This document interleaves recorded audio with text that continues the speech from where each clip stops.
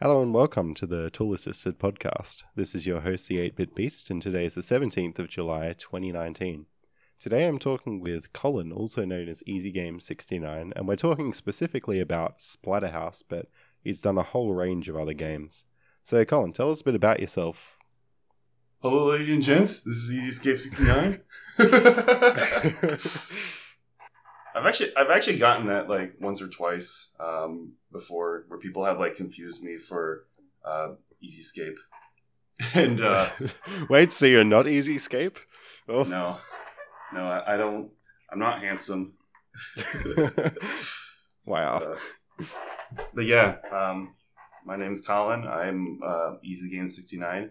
And I do a lot of different games, including Splatterhouse. I just thought that Splatterhouse was a pretty neat series because it's not every day you get to find games back in the 16-bit era that were as gory as Splatterhouse was. So, especially with the violence in video games controversies going on with the creation of the ESRB. So it's a very interesting series, in my opinion, where it's a game series where it just seems like the developers did not care about public perception, and they just wanted to make something that was really rad and very violent. And that's what I like about it. And it didn't really come up in the court trials about violent games much, did it? Surprisingly. Well, actually, I think it did. I think they mentioned Splatterhouse 3, and one of the ads for Splatterhouse 3 has actually joked that it was the type of games that video game rating systems were invented for, and it did end up getting featured like slightly in the Senate hearing, but it was only to like read off some of the lists that the advertisement showed, where it's like so they read off a little bit of the advertisement for Splatterhouse 3. They basically just said like they had these bullet points on the advertisement that said it featured deadly new weapons, 6 levels of monster bashing mayhem, and killer special moves. And then wow. that was all that Splatterhouse received on that Senate hearing. And the other thing that's interesting, I mean, this whole series has like a lot of interesting things when it comes to video game rating systems. Like, it was one of the first games in North America to really have a warning on the front of the cover that said, this game is not meant for children. Like Splatterhouse 1, for example, it said something like, the following game is not suitable for young children and cowards. Wow. And then Splatterhouse 2 had a similar warning on the front, but it didn't have the "and cowards" part, which I'm kind of sad about. I imagine that would almost entice some children to try and buy it as well. Exactly. I mean, it was one of those like edgy games to buy. And the other interesting thing is that when Sega actually had their own rating system, like this was like before the ESRB, I believe. It was a voluntary rating system that they had. They gave Splatterhouse 3 an MA13 rating, but that wasn't the highest rating that a game could get. It was like more of a teen rating for it's the equivalence of like a T rating in the ESRB. And I don't know what rating system you have, but usually that just means like 13 in the US. Yeah, ours is all over the place. We don't even have a 13. Okay. But anyway, it had MA13, which wasn't the highest for Sega at the time. The highest was MA17, and that was given to the games like Mortal Kombat. And there's another shooter game, I can't remember the name of it. It was one where you just shoot people in the streets. It was like I think it was a game that was also shown at the Senate hearing as well. I think a big thing that they made a big deal of is that you're never actually hurting any humans in Splatterhouse. That was how they got away with a lot of it. Well, I mean, technically there are humans, but they're just not like people humans. They're like possessed by demon spirits or something like that. They're zombies basically. I feel like Splatterhouse 3 in general is probably the creepier game because, I mean, there's just to name one boss from the game. There's this one in level 3 where a teddy bear gets possessed by a ghost and it starts attacking you, and it's like it has like all this babyified music, like chimes in the background, and it was really creepy to fight.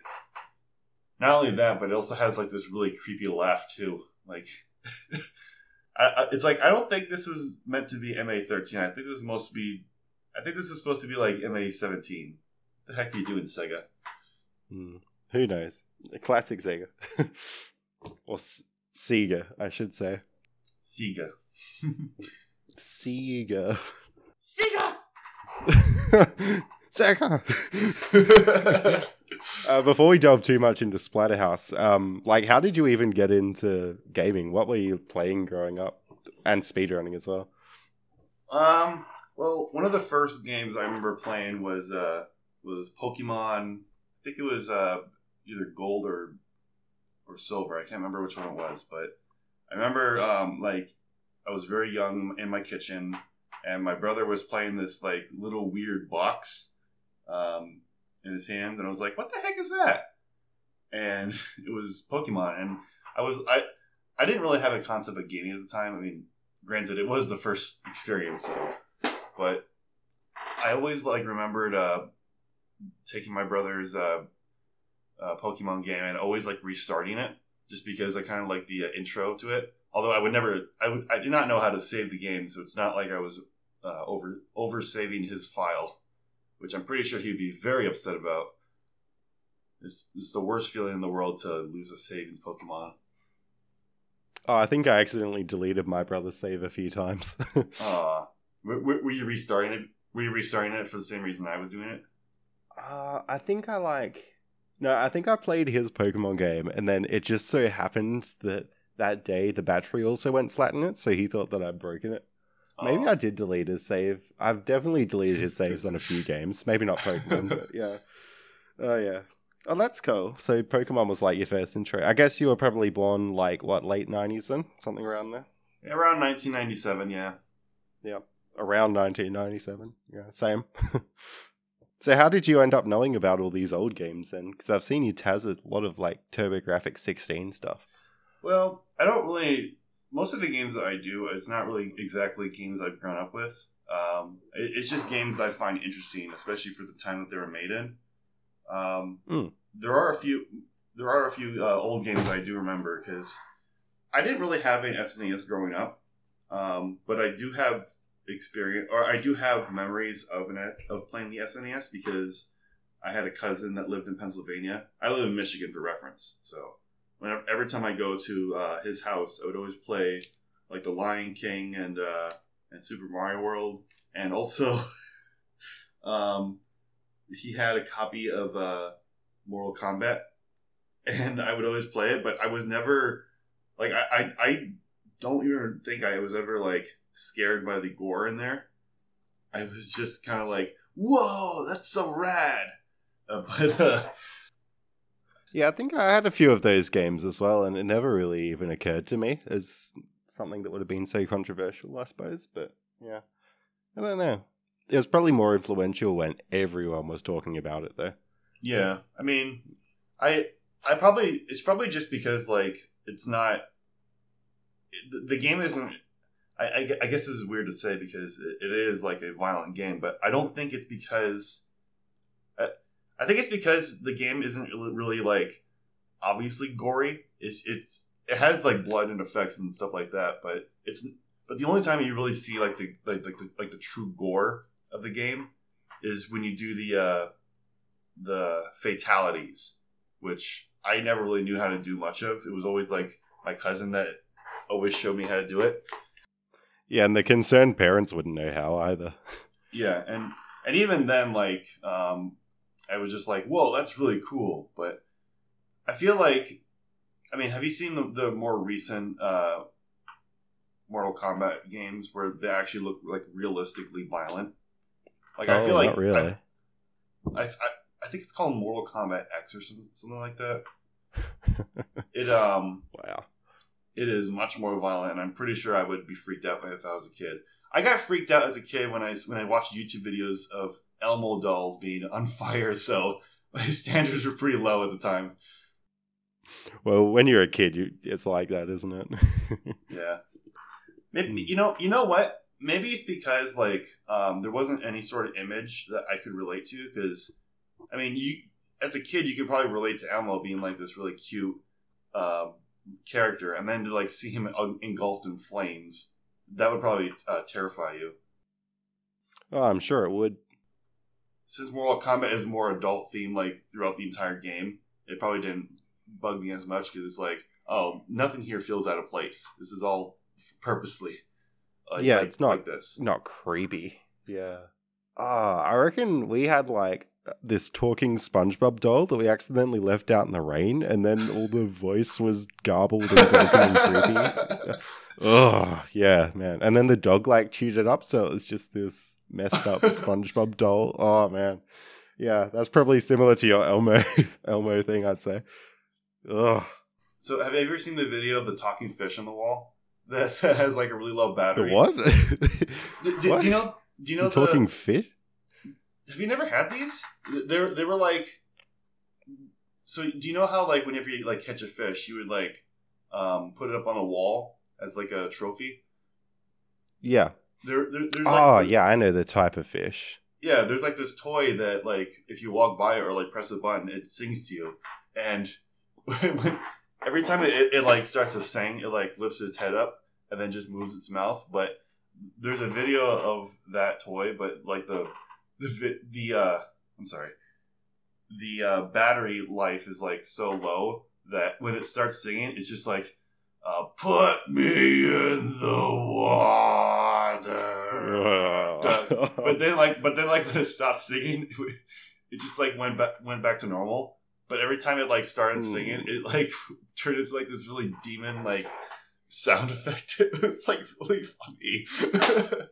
I gotta show it to you sometime after this. Oh man, so many things that are intended for fun times, but it end up being really creepy. Ugh.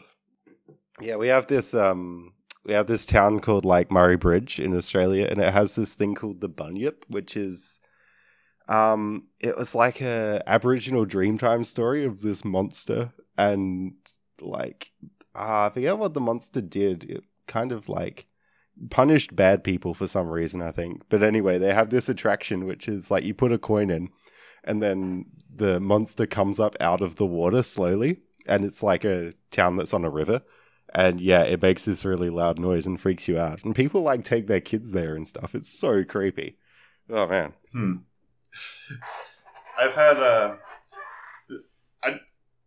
this isn't near where I live, but there's this place in I think North Dakota. I can't remember where it was.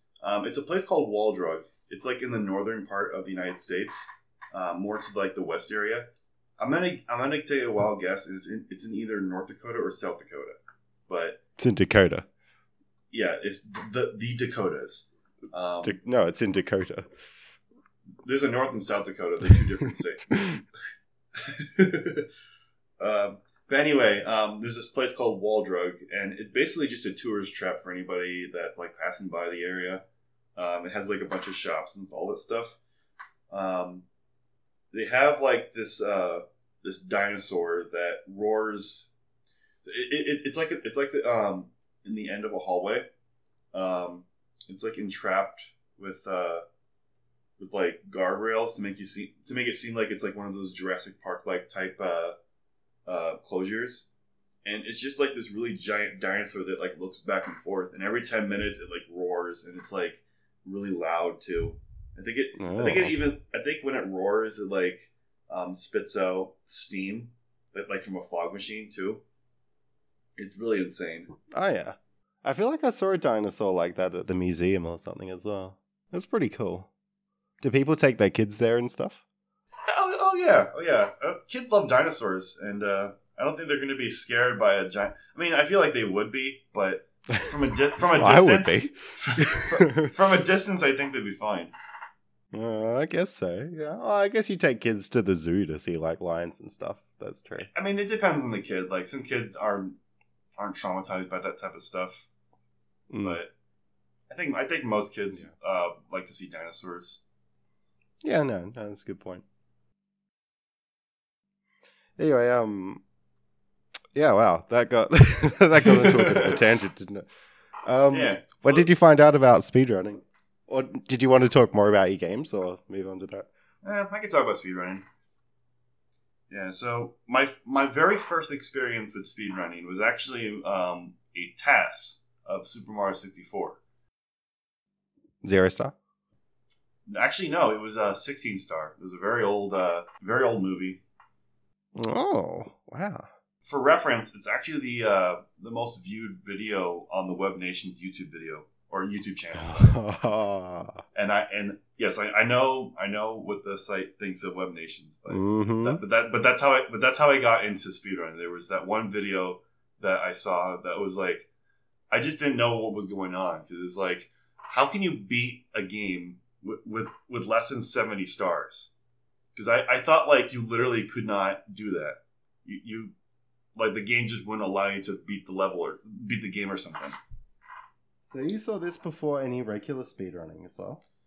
Well, my first experience with regular speedrunning, I was playing Ocarina of Time one day, and me and my brother were talking about like how long this game is, and then we wondered like, what's the fastest way that somebody could beat this game?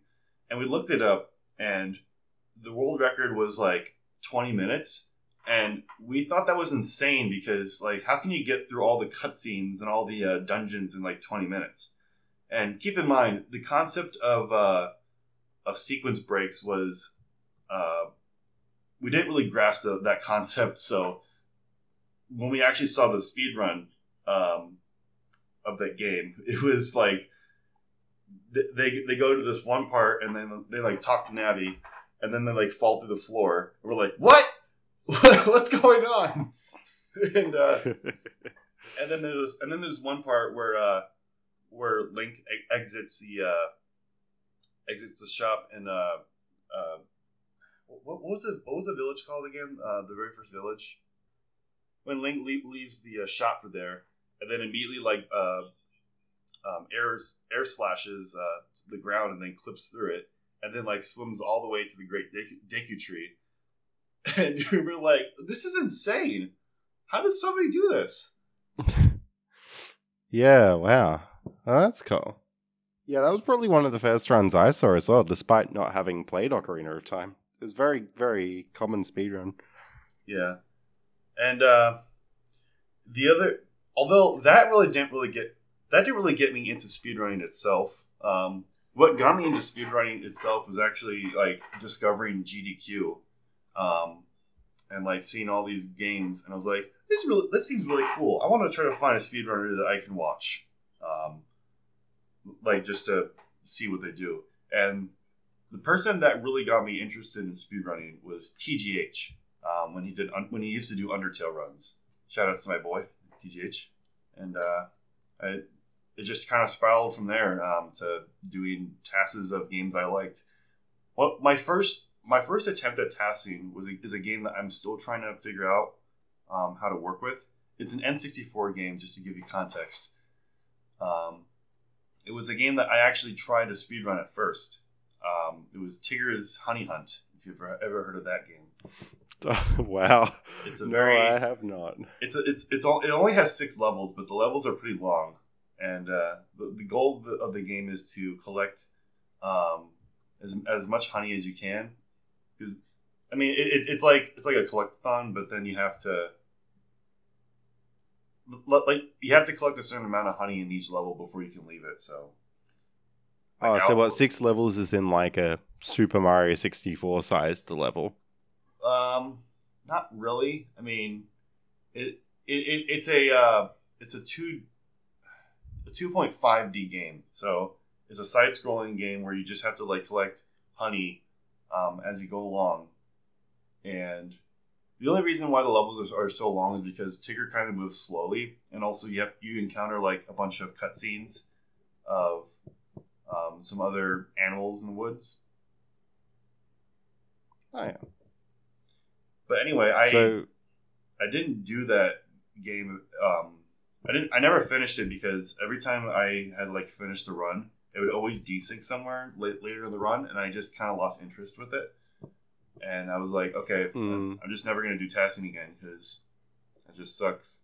But then I tried doing other games, not N64, but like GBC and GBA, and I was like, whoa, this is actually stable. I can actually work with this. And the GBA game is the only one I ever finished, and that was Dora the Explorer Super Spies. Oh yeah. That was my first experience with tasking, and it was. I want to revisit that game one day because it's been like 2 years since I made that, and I know that there's a lot of mistakes I made in there. Like I think there was at one point where I just stopped randomly to do like the left-right movement, like doing that in a place where it really shouldn't be there. So, also just want to do it to like see how much I've improved since those 2 years. Yeah, I've had that experience too. Like, go back to old Taz's, and then it's surprising how much you've improved in optimization. Mm-hmm. But yeah. Yeah. Okay, yeah. So, were you on like Mupen when you were doing that TIG game? I wasn't using Mupen. No, I was. This is like around like 2017, so I'm pretty sure Mupen would have been deprecated by then. Good. So you're on BizHawk. Yeah, and also I'm pretty sure that old Taz was using Jabo as a video plugin when it should be Gliden 64, I think is what it's called. Because I've always found BizHawk fairly stable, except for Pokemon Stadium minigames. I tried to Taz once and it desync. Oh, you know what? Actually, recently I was trying to get the tool system speedrun of that game to sync on the new BizHawk, and the game straight up crashes if you try to do any battle. What, Pokemon Stadium? Yeah, it's like once the first Pokeball in the actual battle gets thrown, the game just crashes, and I have no idea why. Wow. It's very strange. I don't know if it's because of the video plugin I used, or it's just like something went wrong with the core. That's interesting, because I have a game that I was trying to get to work. I wonder if I go back to an older version, maybe it'll work. Yeah. Interesting. Anyway, so we were talking about some cute kid games like Winnie the Pooh, Tigger's Honey Hunt, and then Dora the Explorer. Oh, yeah.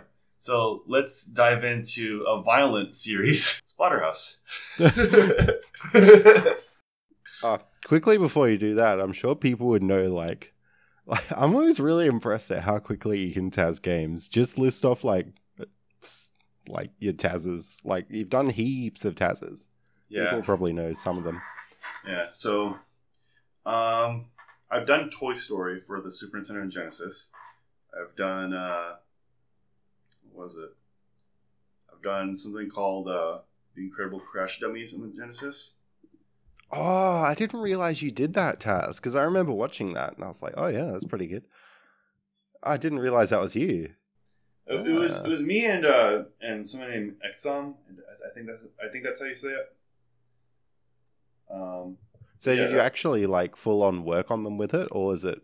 Yeah, I worked with them on it. We like exchanged files between each other, and I mostly looked at some of the bosses, because the bosses can have like really weird properties when it comes to health. Like the boss will either like, so like for example, the third boss in the game, the plane one. You can manipulate him to land quickly, because even if you bring his health all the way down to -2 in memory, he won't die unless he's on the ground. So if you can manipulate him to land on the ground faster, then he dies pretty quickly. But normally he like stays in the air for like 3 cycles, and before he can like actually die. So the other thing that's weird is that if you throw too many wrenches at one point, the game will just straight up crash. Like there's just way too I don't think it has a sprite cap or anything like that. Like instead of just lagging the game so much, it just straight up breaks. Hmm. So yeah, I've done Incredible Crash Dummies. I've done more recently Maria mode for Symphony of the Night on the Sega Saturn. Yeah, I'd imagine that would be one of your more popular ones, like being such a popular game as well. Mm-hmm. That's a really fun game to do because Maria just has like a lot of creative ways you can move around, and I'm very happy I did it. Mm. Yeah, definitely. I'm scrolling through your list here as well. So you've done Splatterhouse, obviously. I remember you were really into Bonk's Revenge on TurboGrafx. Oh yeah, Bonk's Revenge. Bonk's Revenge actually. So Konami, because they own the rights to Hudson Soft now, they actually just announced a TurboGrafx 16 Mini, and it includes Bonk's Revenge. Yeah, it's like $100 right now, but I don't know if it's what it is for other regions. Hmm. Yeah, I haven't played it, but I have seen the Taz, and yeah, it seems like a pretty solid platformer to me. Oh yeah, it was really fun to do, and Memory's been very obsessed with that series recently. Even so much so that there's this one sign in Bonk 3 that she's doing that just says "You love Bonk 3," and every opportunity she can, she posts it on Twitter. Wow. The other thing that she really likes about that game is the end credits, and it says something like, "This is for all you Bonk kids out there." Every time she posts that, I'm just like, "Bonk kids, rise up!" Yeah, this is just for Memory. That's what they meant. Yeah. I'm seeing here as well, you focused on Lion King for a bit, and I loved that because then you tazzed Lion King on the Master System. Master System being one of my favorite consoles. Oh yeah. Yeah. The Master System is very, very different. The Master System version is very different to the other game. So, yeah, but I love that because you're one of the few people who has tazzed a Master System game now. So that's very nice. I want to do a bunch of different systems in the same way that people like Adelicat and Mothrays have done a ton of different systems. Just because I find it interesting how those games operate and how they control. Because I don't know, I just find it really interesting to see how other systems work when it comes to how they play games. And I don't know, I just find it really fun to do. Yeah, that's the thing. I tend to stick to Master System, but it would be interesting. Thing that puts me off is learning different emulation. Usually, if it's on BizHawk, it's okay. Yeah, shout out to BizHawk for being a really good emulator for people to TAS on. Yeah, definitely. Shout out to TAS Studio as well. I'd love it if they got a GameCube core in BizHawk. That'd be really good. I don't think that's going to happen. I feel like the Dolphin devs are just because Dolphin has so many updates now that it's almost impossible for BizHawk to really keep up with all the updates. Yeah. And I feel like Dolphin would be more open to adding an input editor in the same way of TAS Studio on Dolphin itself rather than just port it to BizHawk. Yeah, I'd love it if they added a TAS Studio. Mm-hmm. That'd be awesome. But I don't think they focus on the TASing as much as we do. But it'd be awesome. I would definitely probably do more games if they have something like that. Not that I hate the old system, but it's just that the old system is not the old method where you have to use nothing but re-record, nothing but save states and frame advance and stuff like that. I don't dislike that. Some people prefer it. It's just not as convenient to work with. Well, yeah, Hyper Resonance did the whole Banjo Taz using that method, and he had TAS Studio completely ready to go if he wanted it, and he loves that method. So I think it's just personal preference. But my TASs would be nowhere near as optimal. I just find Chat Studio to be a lot more convenient, and especially where it's like I have something to do later today. I can like do an entire level just in Chat Studio. I don't think I can do that with the old method.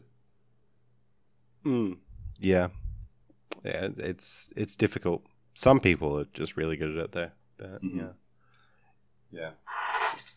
Cool. Anyway, we should probably move on to talking about like Splatterhouse specifically. After all these nice child-friendly games, we should talk about Splatterhouse. So, I think we talked a little bit about the ratings before, but basically, so what is this game? So this game is, this game was originally an arcade game in Japan. It never really got a release outside of Japan, and that's mostly probably due to the graphic violence of the game. But it got ported to the TurboGrafx 16, and that's how it made its way to the United States. But what's interesting about that port is that there was a few changes made that were there was a few changes made to it. Like for example, Rick, who's the main guy, does not look like Jason Voorhees anymore. Instead, he just looks like a guy with a red mask. Because this series has a bunch of different references to many horror themed games or horror themed movies, with Jason Voorhees being one of them with the Friday the 13th horror series. But they knew that these are movies from like the 70s and 80s, aren't they? Because this game was what, like 88, was it? I think something around there. Let me take a look. I feel like the TurboGrafx version was 88. I'm not sure about the arcade. 1988. That's what it says. Yeah, so all those slasher movies, they'll be all over those. Yeah, that's basically what it was. So yeah, it not only that was changed, but they also removed all the religious references. Like there's an entire boss battle that takes place in a church, and the boss of that battle is an inverted cross, and then in the background you can also see like crosses on all the pillars. Those were all removed in the TurboGrafx 16 version. The other thing that they removed in that boss battle was when you defeat the boss, Rick will like walk up to an altar, and there'll be like church music playing.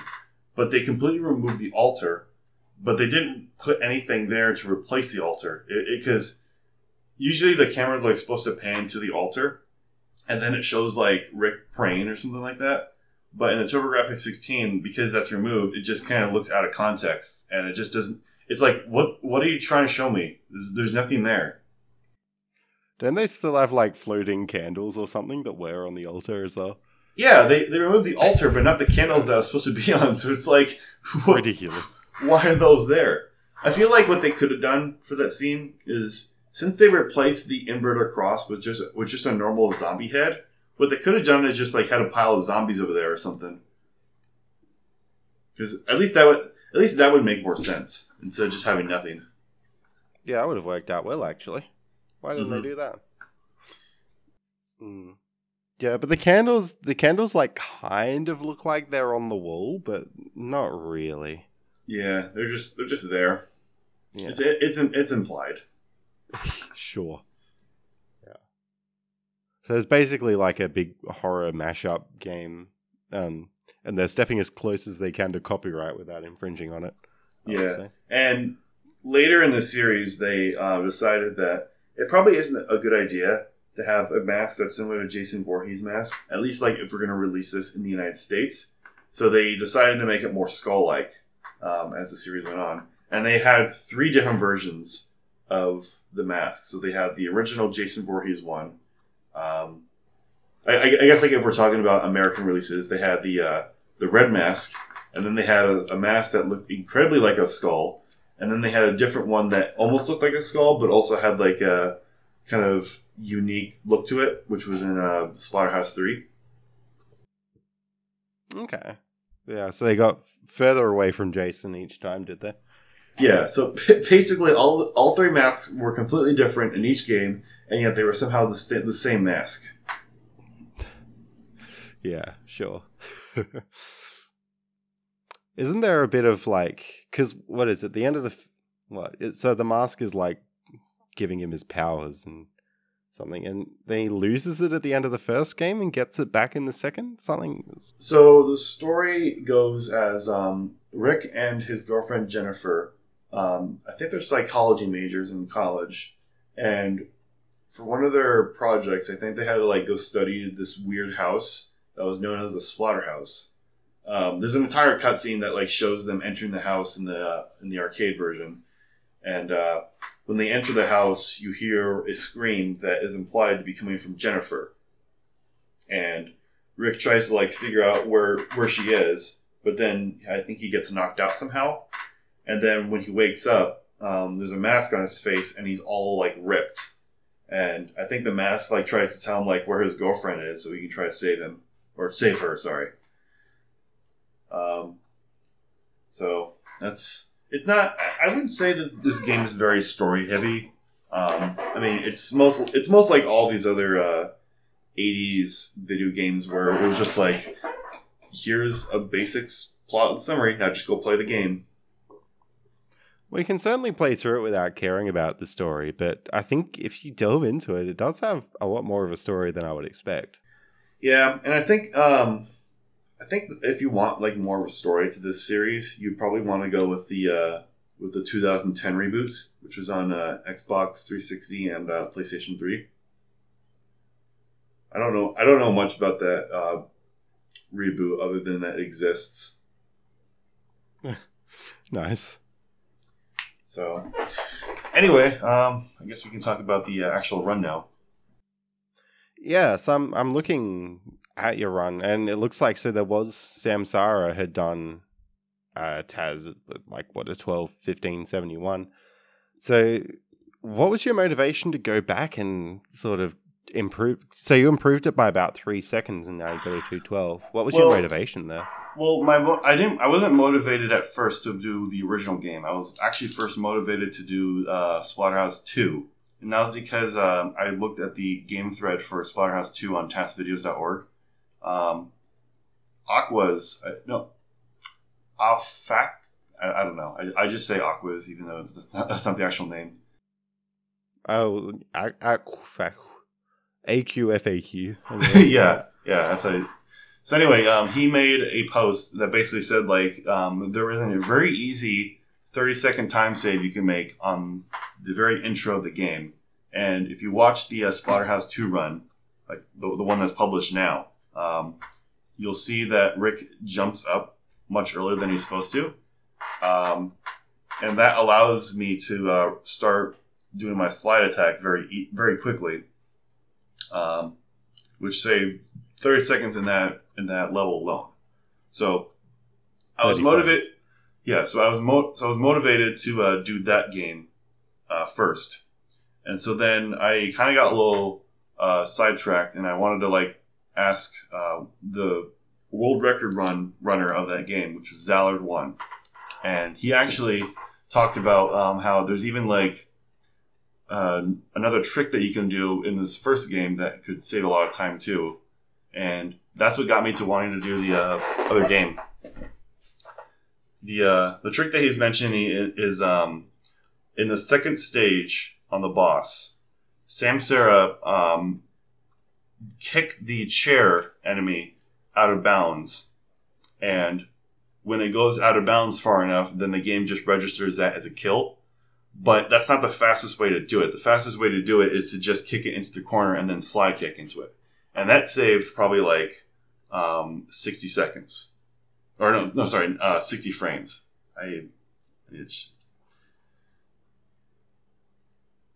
Okay. So that's what I basically did. I was a major time save, and then of course like I had randomly gotten a few extra frames ahead in some of the levels that I was just like doing. I was just trying to wing them to see if I can get past them. It's pretty impressive that it was only like 3 seconds. It shows that the first one was fairly well optimized as well. Yeah, it was fairly. I mean, I don't know what really happened with how I got faster. I just kind of like did a bunch of guesses as to what looked faster or like what could theoretically be faster. Mm. It might just come down to like small things that neither one of us picked up on that I just happened to get slightly faster ahead. Yeah. And on Splatterhouse 1 specifically, is there any different... So, with the English and Japanese version, I know that Japanese has the religious references and the white mask, but are there any, like, gameplay differences between English and Jap? Nope, there's not any. The games are exactly the same. It's just that the sprites were changed to remove like the religious references and the and making Jason not or I call him Jason. You mean Rick, surely, not Who's Jason? To make Rick not look like Jason. But yeah, other than that, the games are the exact same. And actually, for Splatterhouse 1, there's 2 encodes available on the TAS Videos channel. That's one with the TAS running on the USA version, and then the other one running on the Japanese version. So they completely sync between each other. Yes, they completely sync. They're the exact same game. That is amazing. Wow. I was surprised that the text didn't cause like slight RNG differences or something. Well, I mean, there's not really any text in this game. It's just or the religious stuff. Yeah. I mean, I don't think changing like a background sprite or anything like that would really have a big effect on a syncability of the game. I think it just comes down to like fixing bugs and stuff like that. I guess it depends what game it is, but yeah, you're right.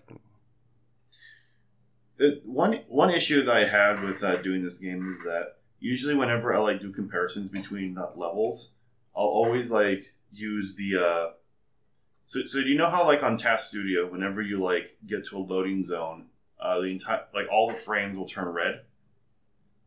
Oh yeah, that's always good to use as a reference. Yeah, I always use that as a reference to like see how far ahead I get. But this game does not have that. It just like most of the frames, if not all of them, are just are green frames. So it was kind of difficult for me to like figure out how I'm going to do comparisons. Eventually, what I did was I just like put down markers in places where the screen goes entirely black, and then just use that as a reference. Yeah, I'm often using visual frames because I'm like hesitant to trust the red frames as well. Mm-hmm. Either that or they're not there. Also, that's another reason why I like using Task Studio rather than the old method, is because comparisons like that are much easier to do. Yeah, definitely. Also, another interesting thing about the TurboGrafx 16 itself, when it comes to BizHawk, is that for whenever, I don't know when it happened, but if you try to sync Samsara's old movie onto a newer version of BizHawk, theoretically it should sync, but it doesn't. And the reason for that is because they switched around the 1 and 2 buttons in the input reader. So like when you're supposed to press the number 2 button, it actually presses number 1 because the buttons are switched around. Wow. That's ridiculous. So I'm not exactly sure what the reason for that is. Maybe it's just like for layout purposes or something like that. But either way, like movies made in older BizHawks are not going to work on newer ones. Not because of emulation, but just because of that. Ah, that's crazy. Has the emulation changed at all since then, though? When was Samsara's TAS as well? Hers was in 2015, if I remember correctly. Okay, and yeah. I think she used like either 1.11 or 1.12. I'm probably not right, but it was around there. But that core doesn't really have very many updates to it, and there's actually supposed to be another audio channel that's supposed to play at the beginning where it has like a drum sound effect, like a snare drum, but it's just not there, and it's replaced with a hi-hat. So, like if you play it on PC Engine, which is the old PCE emulator, it actually plays the audio correctly, like how it's supposed to be on an actual console. Does it sync? I wouldn't know. I haven't tried. I guess it's probably difficult to try as well. Yeah. I mean, I know somebody that has gotten some other of my movies to sync on older emulators just for the heck of it, because they're bored or whatever. But yeah. Yeah, it fascinates me, that world of like console verification and other emulator testing. It's pretty over my head. Amazing what they can do. Actually, yeah, I was talking to a guy, Grease Monkey at ASM, and he reckons he might be able to get like one of my Crash Tazes to sync on console. That could be like really insane, but we'll see. I really doubt that, just because disk-based systems are pretty hard to do. Yeah, exactly.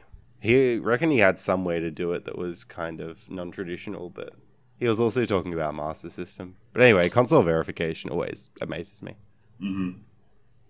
Yeah. So also, like, I noticed between the first two games as well. Well, because you Taz like 1 and 2, like the physics are different, weren't they?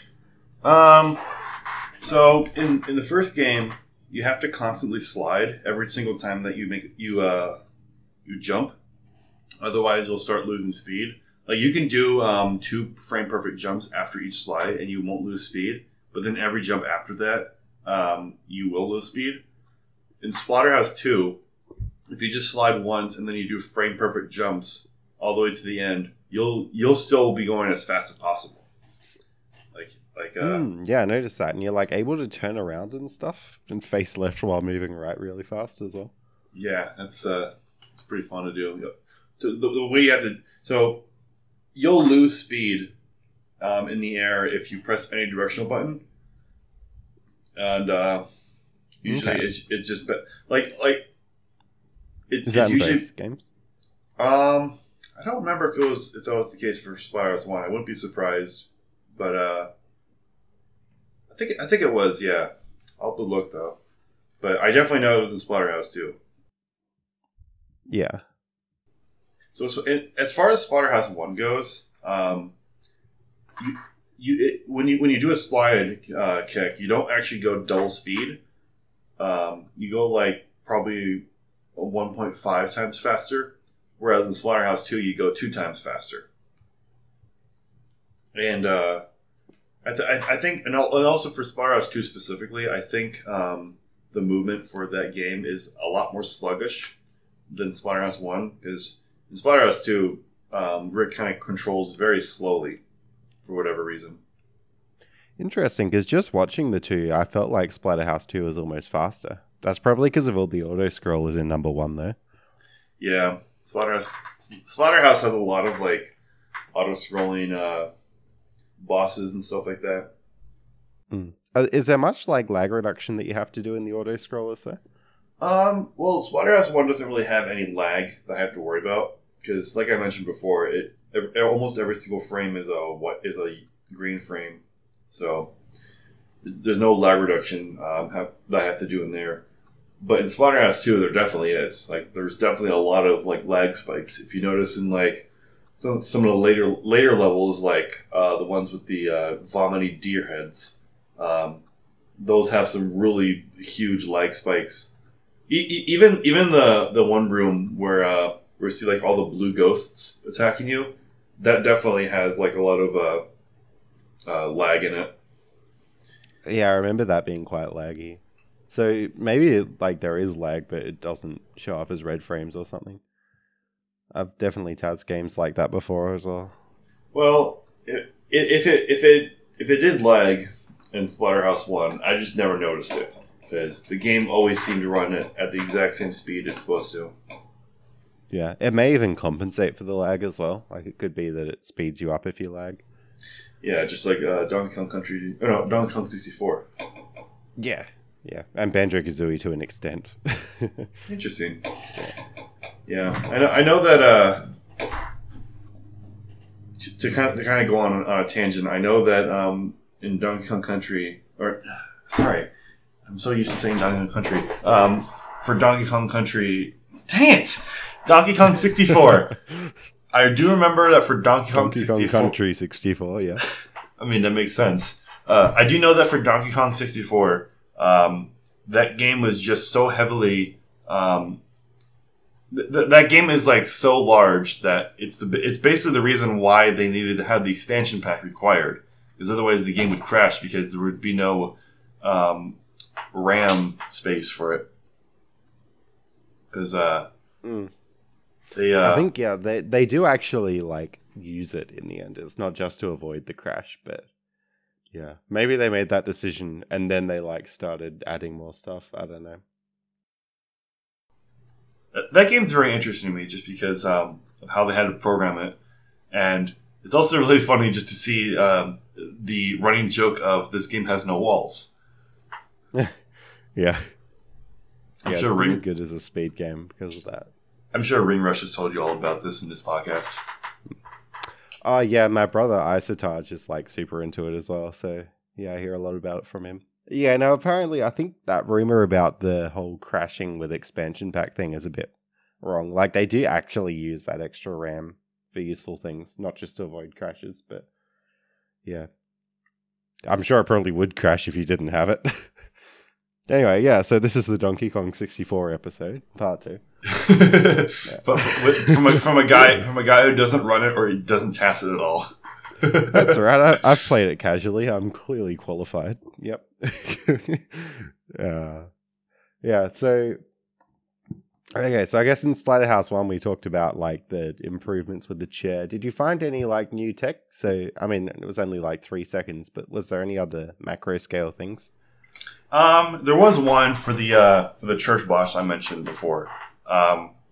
So the way that level ends is that there's like a certain timer after Rick gets to the altar that the final music, like the one that goes like da da da da da da, that will so let's say that as soon as Rick gets to the altar, then that music will play like 10 seconds afterward.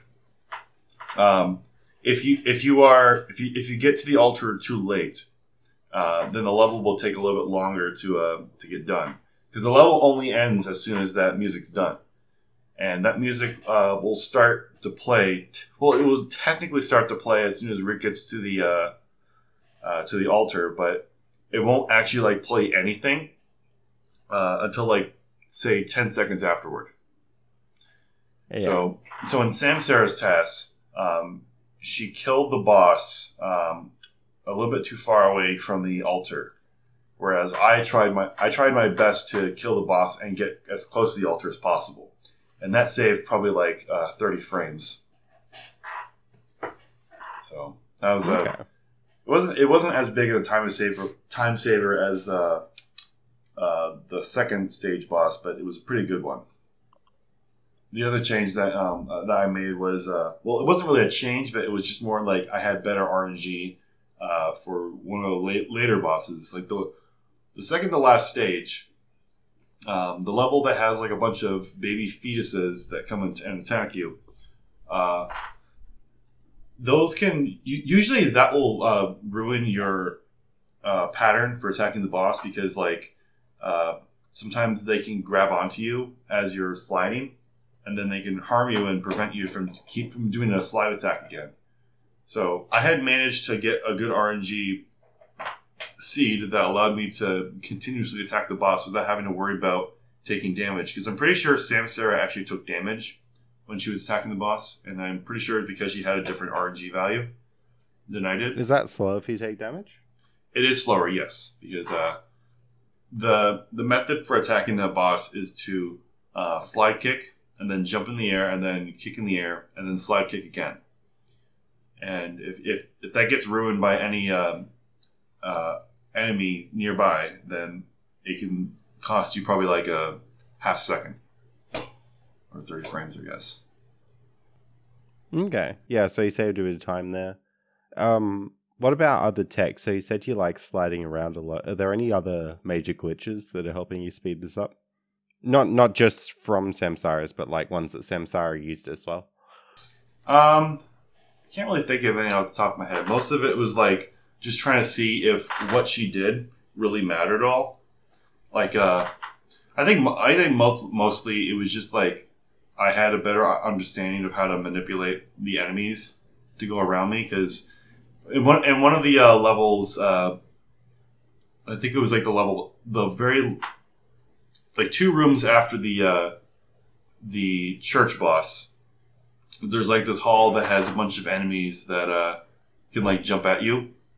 I was able to make it so that they wouldn't get my way as I was trying to do slide kicks, so I wouldn't lose any speed at all.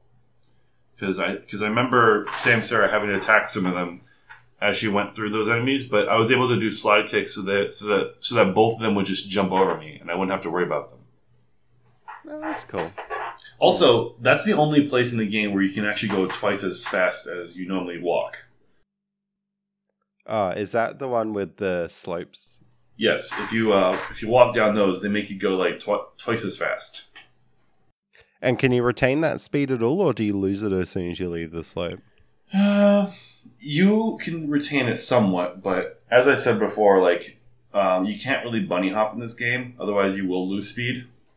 So if there was a way to retain that speed, I'm pretty sure I would have done it. But I mean, who knows? If I revisit this game, I might find like a faster strat that makes me save like 5 or 6 frames more. Yeah, that could be cool. Mm-hmm. And how do you go about like manipulating the RNG? If you need different RNG. Well, for the one of the last few bosses in particular, there's a room in that same stage there's a room in the stage previously.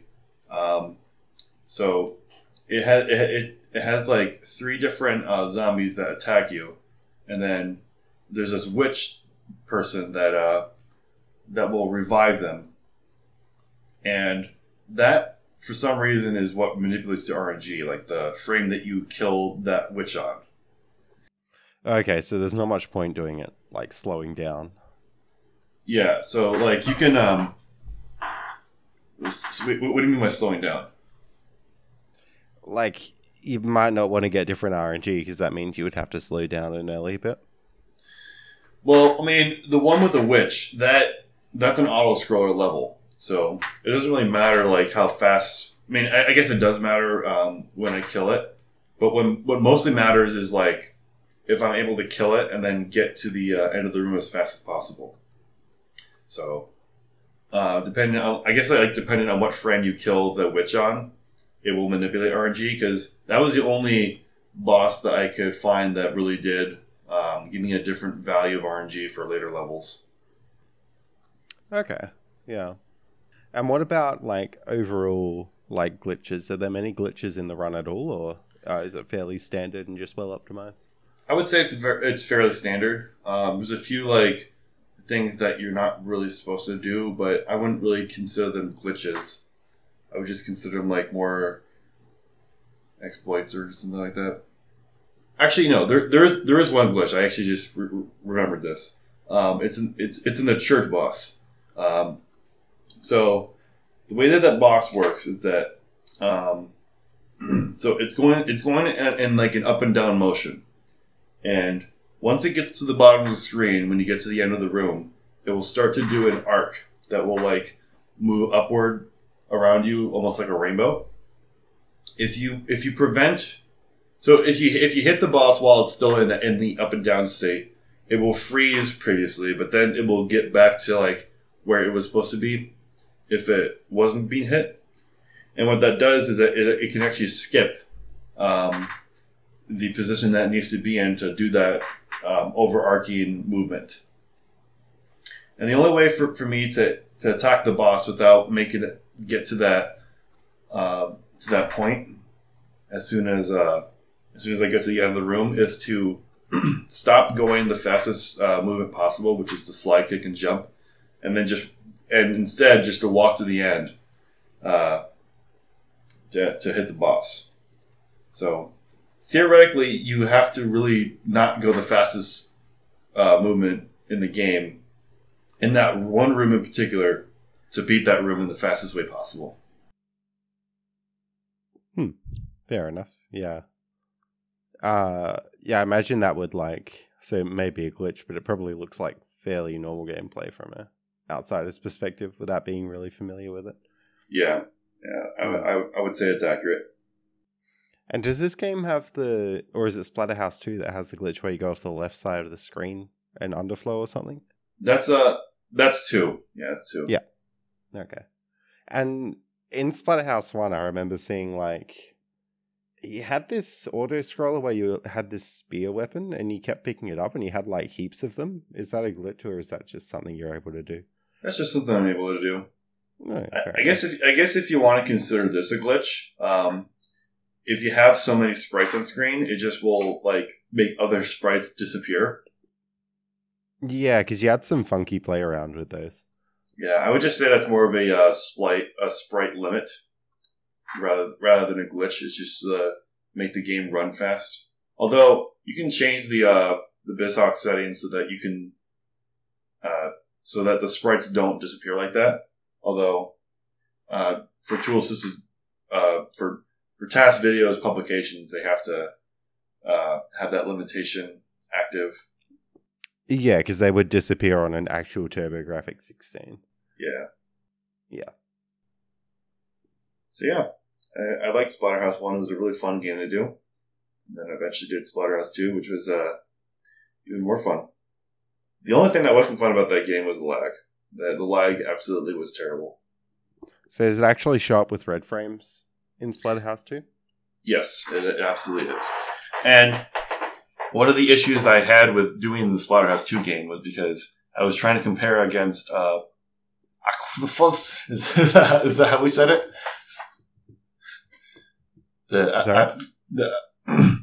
The guy that did the previous task, Aquafuzz. Yeah. Is that how we said it? Aquafac. Sorry, Aquafac. AQFAQ, anyway. Yep. Aquafac. So anyway, he was the runner of the. He was the tasker of the old tasks that I was obsoleting, but he used gens. And if you know anything about gens, first off, you know it's terrible. Mm-hmm. And the other thing is that gens is very low on its accuracy for lag in particular. I mean, you had the standard loading takes less time than on a more accurate emulator. But the other thing is that lag is very rare in gens. So you're playing at a disadvantage here, then. Yeah. So my disadvantage would be to having to optimize lag, and I feel like I did a pretty good job at doing that. And you ended up actually ahead in the end as well. No, I was like 1 or 2 or 3 seconds behind, and that was only because of emulation differences. Yeah, but it was actually played better. Yes, it was played better. If you sync if you were to take the old task and make it sync on a more accurate emulator, then my movie would be much faster. So it says 128 frames here. Is that, do you reckon it would be that much faster if they were on the same emulator? Yeah. Okay. So you said there was 30 at the start or something, 30 frames at the start. Where are you saving the rest? 30 frames at the start. And then later, I had discovered a method of... So, in the second level in particular, right before you get to the boss, there's this area where as soon as you enter that zone, Rick will just start moving forward on his own. And it won't be at the sliding speed. Instead, he'll just be going at a normal walking speed. So what I was able to do, and actually first off, let me explain. So in this game, if you were to press the attack button at a turbo precision, so every other frame, you can freeze any sort of animation that Rick has at that moment. So if he was walking and then you press that button a bunch of times, then he'll just stay in that position that he was in. So this could be useful for attacking. So if you were doing a slide kick, then you can keep the slide kick animation, and the hitbox for his kick will still be there. So you can use that to continuously hit enemies. You can also jump in the air while you do that. Yeah, because I was going to say you're sliding in the air somehow, and so this is how you do it. You mash the attack button. Is that right? Yes, that's basically what's going on. And so anyway, the room before the second stage boss, what I was able to do was to jump in the air as I was doing that slide. And that keeps my speed at double speed for a little bit longer, just so I can get to the end faster. Yeah, it was one of those things I was really proud of, because it's like, I don't think anybody's ever thought of this. Nice. Yeah, so if you like keep your slide animation, then you keep your slide speed. Is that right? Not exactly. If you jump as you keep that slide animation, like, you can preserve it. Okay, yeah. Having the slide animation while preserving the slide animation itself won't preserve the speed, but if you jump and then preserve that slide animation, then it will keep your speed. Nice. So how much did that save, just that bit? I actually don't remember if I ever wrote it down. I'm going to take a guess and say like probably 10 or 20 frames. Nice. Yeah, it was a nice time save, basically. Yeah, that was one of the things I found. Most of the time, it was also just like me fixing some areas that just very obviously were slow. Like there was one point where the old task jumped way too late, and so he wasn't able to keep the double speed. I think it was like around the doctor boss, or the forget. There's a villain in this game, but he doesn't show up until the rebooted Splatterhouse game. But he makes an appearance in Splatterhouse 2, but it's implied that you don't know who he is. I think he's Albert West. I can't remember the actual name. I know that he's based on. So since this game is about horror references, that doctor is based on Herbert West from Reanimator. Okay. Yeah, I'm not very familiar with that, actually. I've never seen it, but I just know that that trivia. That's what the guys referenced as. So yeah, there was mistakes like that I was able to pick up on. And I don't know if there's really much else to say about improvements. It was just it wasn't as much as I got with Splatterhouse 1, but it was still quite a bit. Yeah. And you removed some inappropriate jokes as well, which shall not be named.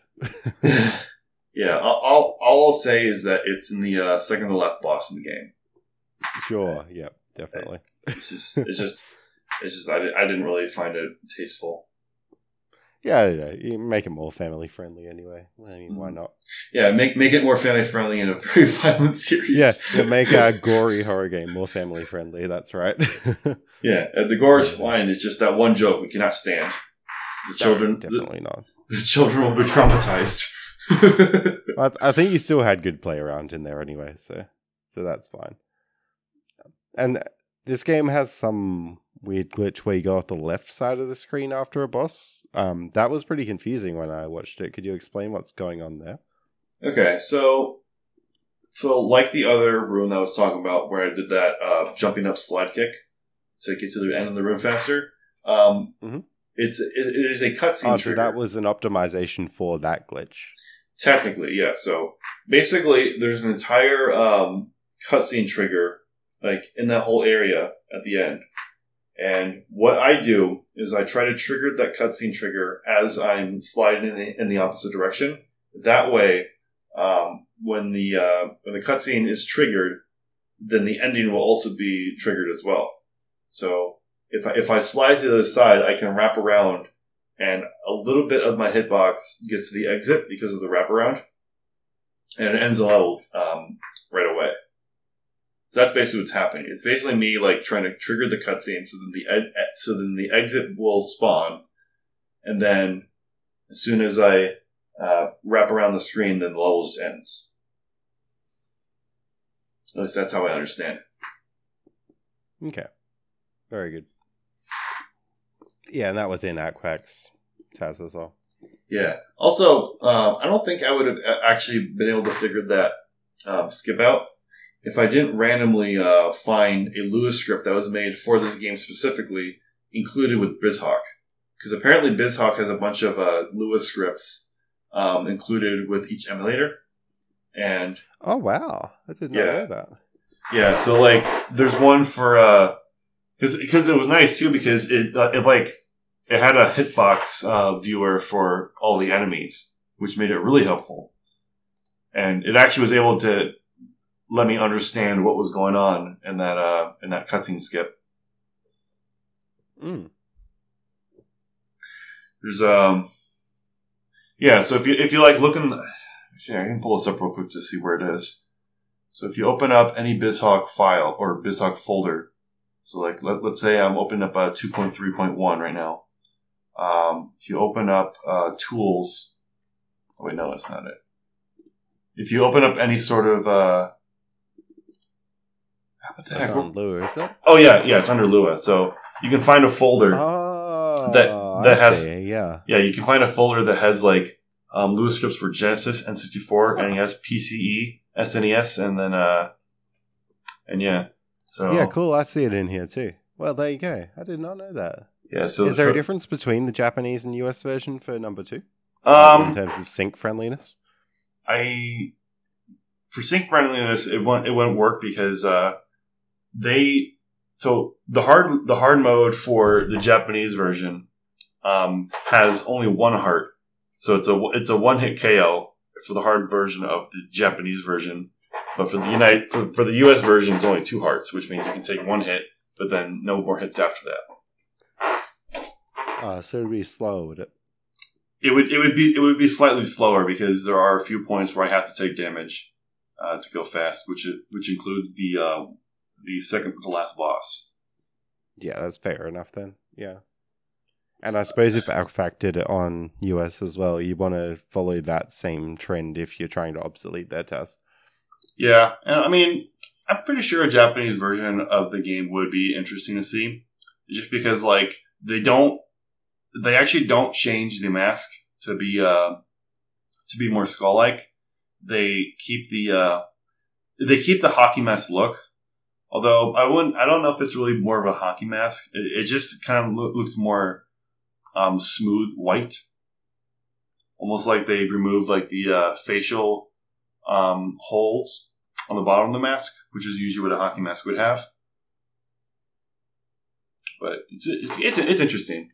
There's also a ROM hack of this game that basically replaces all the sprites in the game to look more like the classic Rick, which is pretty interesting. They look more like the movies. Yeah, I guess. Wow. Actually, no. It's a ROM hack where you can play as Jason Voorhees. Yeah. Well, you are playing as Jason already, aren't you? Yeah, maybe. I mean, legally, we have to say no. No, it's Rick. Yes, it's Jason. It's Rick. Yeah. Is there much of a difference between like the arcade game and the TurboGrafx one for Splatterhouse 1 as well? Yes, there is. Speedrunning? There is, actually. And just one word to describe it. Lag. The arcade version is much more laggy than the other one. Any interest in testing it, though? Yes, but I do not want to deal with MAME, at least at this point. That's fair enough, yeah. There are plans to... and it's not because of the traditional method. There's a few other reasons why I kind of staying away from MAME, and it's just because of how the emulator is set up. It's a little bit confusing, which I don't know if I'm really willing to put up with. But there are plans, and I don't know when it's supposed to happen, but there are plans to get MAME into BizHawk, which will be very helpful because that way I'll actually be more motivated to do that game. But I don't know when it's supposed to happen. I just know that Theos is having a little bit of difficulty putting it in because normally you could just waterbox cores like that into BizHawk, but this is a little bit different because MAME kind of works differently depending on which game you put in. Because of course arcade will have different properties. It's not like Super Nintendo or Genesis, where like you just the emulator will run the games like exactly the same. Like there's different boards that MAME has to actually be able to support to be able to play games. So it's pretty amazing they can even make an emulator for arcade. Like honestly, I think it'd be so varied. Yeah, that's good. So, how about any plans to test like later Splatterhouse games in the series? Well, right now I have started testing out Splatterhouse 3 because Splatterhouse 3 is a much different from the original games. It's actually more of a beat 'em up than a side-scrolling game. Like it's more in like the same realm as something like Streets of Rage, where like you can where you can actually like move up and down, left and right. But it's been interesting to do so far. So I'm excited to see how it'll get. The other thing that's interesting about that game in particular is that there's actually a few different endings to the game, and it all depends on like how fast you complete the game. So, well, I assume I know what ending you're getting then. Yeah, the best ending, because it's actually the fastest ending too. Oh, that's convenient. Very convenient, yeah. Because like the way that the game works is that in almost every single level, there's gonna be a time limit to. Well, I guess the time limit doesn't really like prevent you from finishing the game. The time limit. So the whole idea is that the Splatterhouse has become your house, and both Jennifer and your son are captured by these people, and you have to go save them in time before they like get killed off or they just like turn into zombies. Because I know that like there's one level where if you don't get to Jennifer in time in the first level, she will be infected by a boar worm, and you still have a chance to save her, but you have to defeat the next level in like before a minute is left on the timer. Otherwise, she will become a mindless zombie. So it's a pretty dark. It's like compared to the other games, it's actually very dark because there's actually some risk involved in how you play the game. Yeah, that sounds really weird. Was that on like Genesis as well? Yes, it was. And a reminder: this is the game that was rated MA13, not MA17. And it was also the game that was featured. It was also the game that was slightly featured in the Senate hearing for violence in video games. It was retrospectively given a higher rating on the Wii VC as well, wasn't it? I don't know if Splatterhouse 3 was, but I definitely know that Splatterhouse 2 was given a mature rating on the Wii VC. It was the only game. It's the only game on the Wii VC that was rated M. I think Splatterhouse 1 was on there as well, but I think it was only rated teen, which is 13. I wonder if it would be better for speedrunners to use that. Like maybe there would be less lag on Wii VC. I have to ask Zeller about it. I think he's talked about it, but I don't think because mostly he's doing runs on the arcade board because he recently just got one. Wow! Because he was mostly just playing it on his Switch before, and I think you can actually get the arcade game on your Wii VC, but you have to hack your Wii to be region free or something like that. Because I think the arcade version was only available for Japan. That's a bit of a shame because it seemed like a pretty nice version, but yeah, I guess they wouldn't want all their religious stuff in there too. Yeah, but I mean, you can still play the arcade version on the Switch with the Namco collection. Which, funny enough, that Namco collection normally should be rated E for everyone, but because Splatterhouse was included, they had to rate it T, just because Splatterhouse was included. Wow, that's ridiculous. Yeah, you'd think they wouldn't include it at that point. Yeah, I mean, I think most people that played these old games are fairly older anyway, so I don't think any kid is going to mind. Well, yeah, young kids probably aren't super into arcade collections, I suppose. Yeah. And I mean, and even like if you're going to include a game like that, you might want to have a warning at the beginning saying like this game is not suitable for younger kids or something like that. Because, like for example, the Rare Replay for the Xbox One, because it included some more mature rated games, like I think Perfect Dark and Conker's Bad Fur Day. Since those games are rated mature. They had a warning before you played them saying this game is not for kids or something like that. So I feel like was Rare Replay overall rated M because of that as well? It wasn't rated. It had a special rating. It was rated E to M. Like it had a special thing for the ESRB where it showed both E-M on it. Since that's cool. Since it's a collection of games, and I think the Super Nintendo Classic did the same thing, where it had E to T. Yeah, that makes sense. I forget which games were rated T on the Super Nintendo, though. I'll have to take a look. Probably something like Chrono Trigger or something. I feel like Super Metroid may have got a higher rating than like. You know what? I'm gonna look that up real quick because now I'm curious. See what Super Metroid rating was. Might have been like a PG or something. I don't know. I'm gonna say probably like either E or just E10 plus. Yeah, it was rated E. It was rated E for the Wii and Wii U versions. Yeah, fair enough. Yeah, I don't know why I thought it was higher then.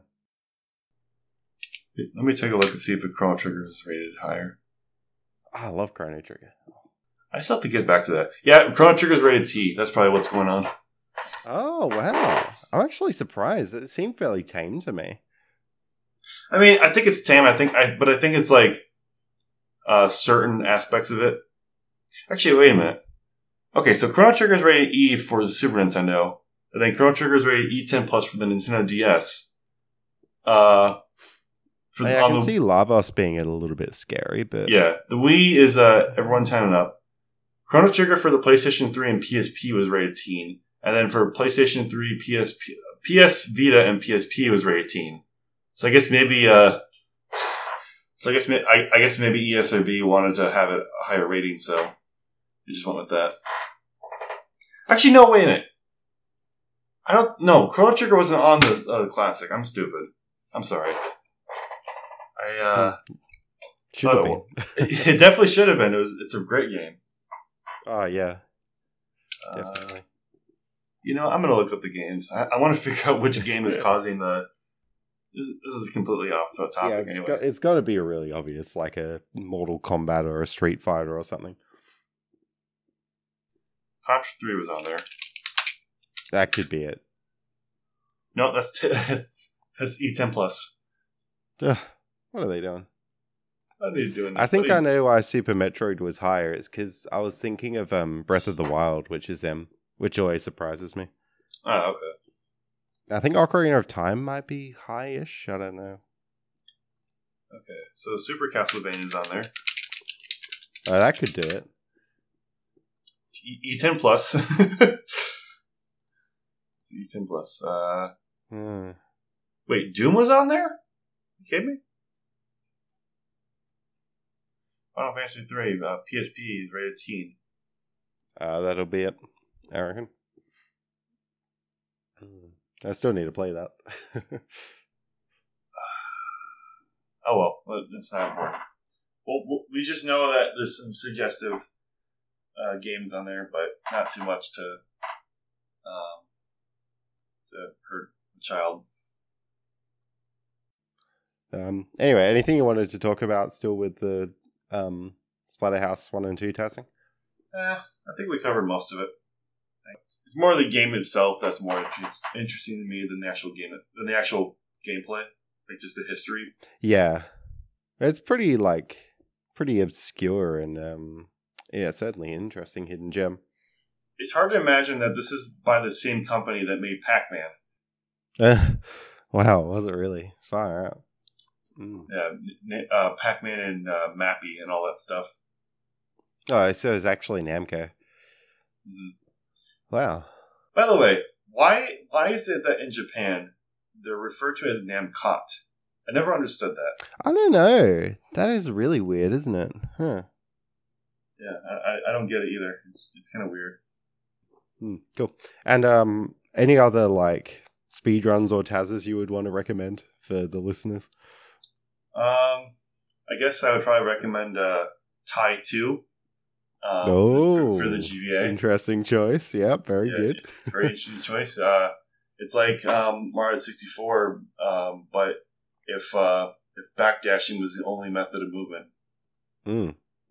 Yeah, so that was made by Mittens and some other guy. Yeah. Oh, Yeah, cool. He's probably some loser. Oh yeah. And any others that you'd recommend, or any speedruns? Well, there's one that's going to be submitted very very soon by Memory. It is the third box game on the TurboGrafx 16. It's been a game that she's been very, very invested in, and I think it's going to be a great one. Probably better than Bonk 1 and 2 combined. Oh, nice. Yeah, there's some random guy who did those as well. Who knows? Yeah, I mean, it's probably kind of awkward. And yeah, so what are you working on now? Still working on Symphony of the Night, I suppose? Taking a break from that just because there's a little bit of issue going on with one of the bosses I'm trying to fight. So, just trying to take a break from that. Right now, I'm finishing. Well, I guess we're trying to push through The Lion King on Genesis with Tamba. Oh, nice. Yeah, he was very against doing. I guess he wasn't against doing that version, but I know that he hates the sound of Genesis. So it's if you just turn off the sound, I'm sure he's fine. But yeah, I don't dislike the Genesis. I actually love the Genesis sounds. It's very unique. Works really good for games like Ys when it's a bit more of a rocky, metal-y soundtrack. Absolutely, and I think it definitely works very well. I like my favorite Genesis soundtrack is the one for Decap Attack. Like that's a very rockin' soundtrack, especially the introduction theme. I love that one so much. Cool. Yeah, so you're working on yeah, and we're working on Sonic 2 at the moment on the Master System. I think I'm keen to get back into that eventually. I got a bit demotivated at one point, but yeah, I've still got to have a look at some of the frames that you saved there. Mm-hmm. And yeah, that game's very strange. I think it's very different from from Sonic 1 on the Sega Master System. Oh yeah, it's pretty similar to Chaos though. So yeah, it's it has a very very strange movement. Like for one, for whatever reason, the in-game timer does not work on certain emulators. Like it's completely different if you played it on something like Dega, and the speed run itself, like the RTA speed run, it's also completely off, and I have no idea why. Yeah, which is why it's hard for us to compare to Mike 89's TAS as well. Yes, and especially because like most Sonic TASs have to go by in-game time because of the score screen at the end. Don't worry, I'll make him go for real time minus time bonus. We'll work around it. That's good. That's good. Cool. So where can everyone find you? I assume social media, Twitter, Twitch, YouTube, whatever. Yeah, As videos. My Twitter is EasyGame69, just as it is. I'm mostly available to talk to on Discord. If you go to the taskvideos.org Discord. My YouTube channel is also EasyGame69, but with the space between Easy Games and 69. I got nothing else to really promote. That's all I got. Cool. And so you don't stream, do you? Just work offline and then upload? I usually work offline, although once in a while, if I'm up for it, I'll stream. But I'll usually tweet about it or post about it in Discord if I'm streaming. I don't do it very often. I just do it when it's like when it feels right. Yeah, it's a bit hard to Taz stream sometimes as well. Mm-hmm. Cool. Yeah, well, thanks for coming on. Hope you enjoyed it, and I hope Splatterhouse and your Taz's get some well-deserved attention as well. I certainly had a lot of fun finding out about this series. I didn't really know about it beforehand, but I'm surprised it's not more popular than it is. Yeah, it's very cool. Also, I want to give a quick shout out to the Splatterhouse Speedrun Discord, which is something I recently created. We are a very small community right now, but we're slowly growing about this. We're slowly growing. We got a few new runners for the game, including Stormcrow 56K, and yeah, it's becoming a very friendly community. Also, we recently just had one of the games run at GDQ, which was a game we forgot to talk about, which I don't know if it's even worth to talk about. Splatterhouse Wonpaka Graffiti. It's a Chibi spinoff on the NES, which is not very violent at all. It's much more lighthearted. But Stormcrow 56K got a world record in that run at GDQ. Oh, nice. And also, I want to give another quick shout out to Lat Mackey, who did the Bonk's Revenge tasks at GDQ, which got me into doing the task for Bonk's Revenge, and then also he was speedrunning Splatterhouse as well, which also got me interested in doing the Splatterhouse series itself. So, oh, that's awesome. Yeah. He also did commentary for the Wonpaka Graffiti run too, so he was pretty good at it. Cool. Yeah. Well, I'm sure they'll be glad to hear that if they listen. So yeah. All right. Yeah. Well. Yeah. Thanks for coming on. Hope you enjoyed, and yeah. Thanks everyone for listening. Awesome. See you later. See ya.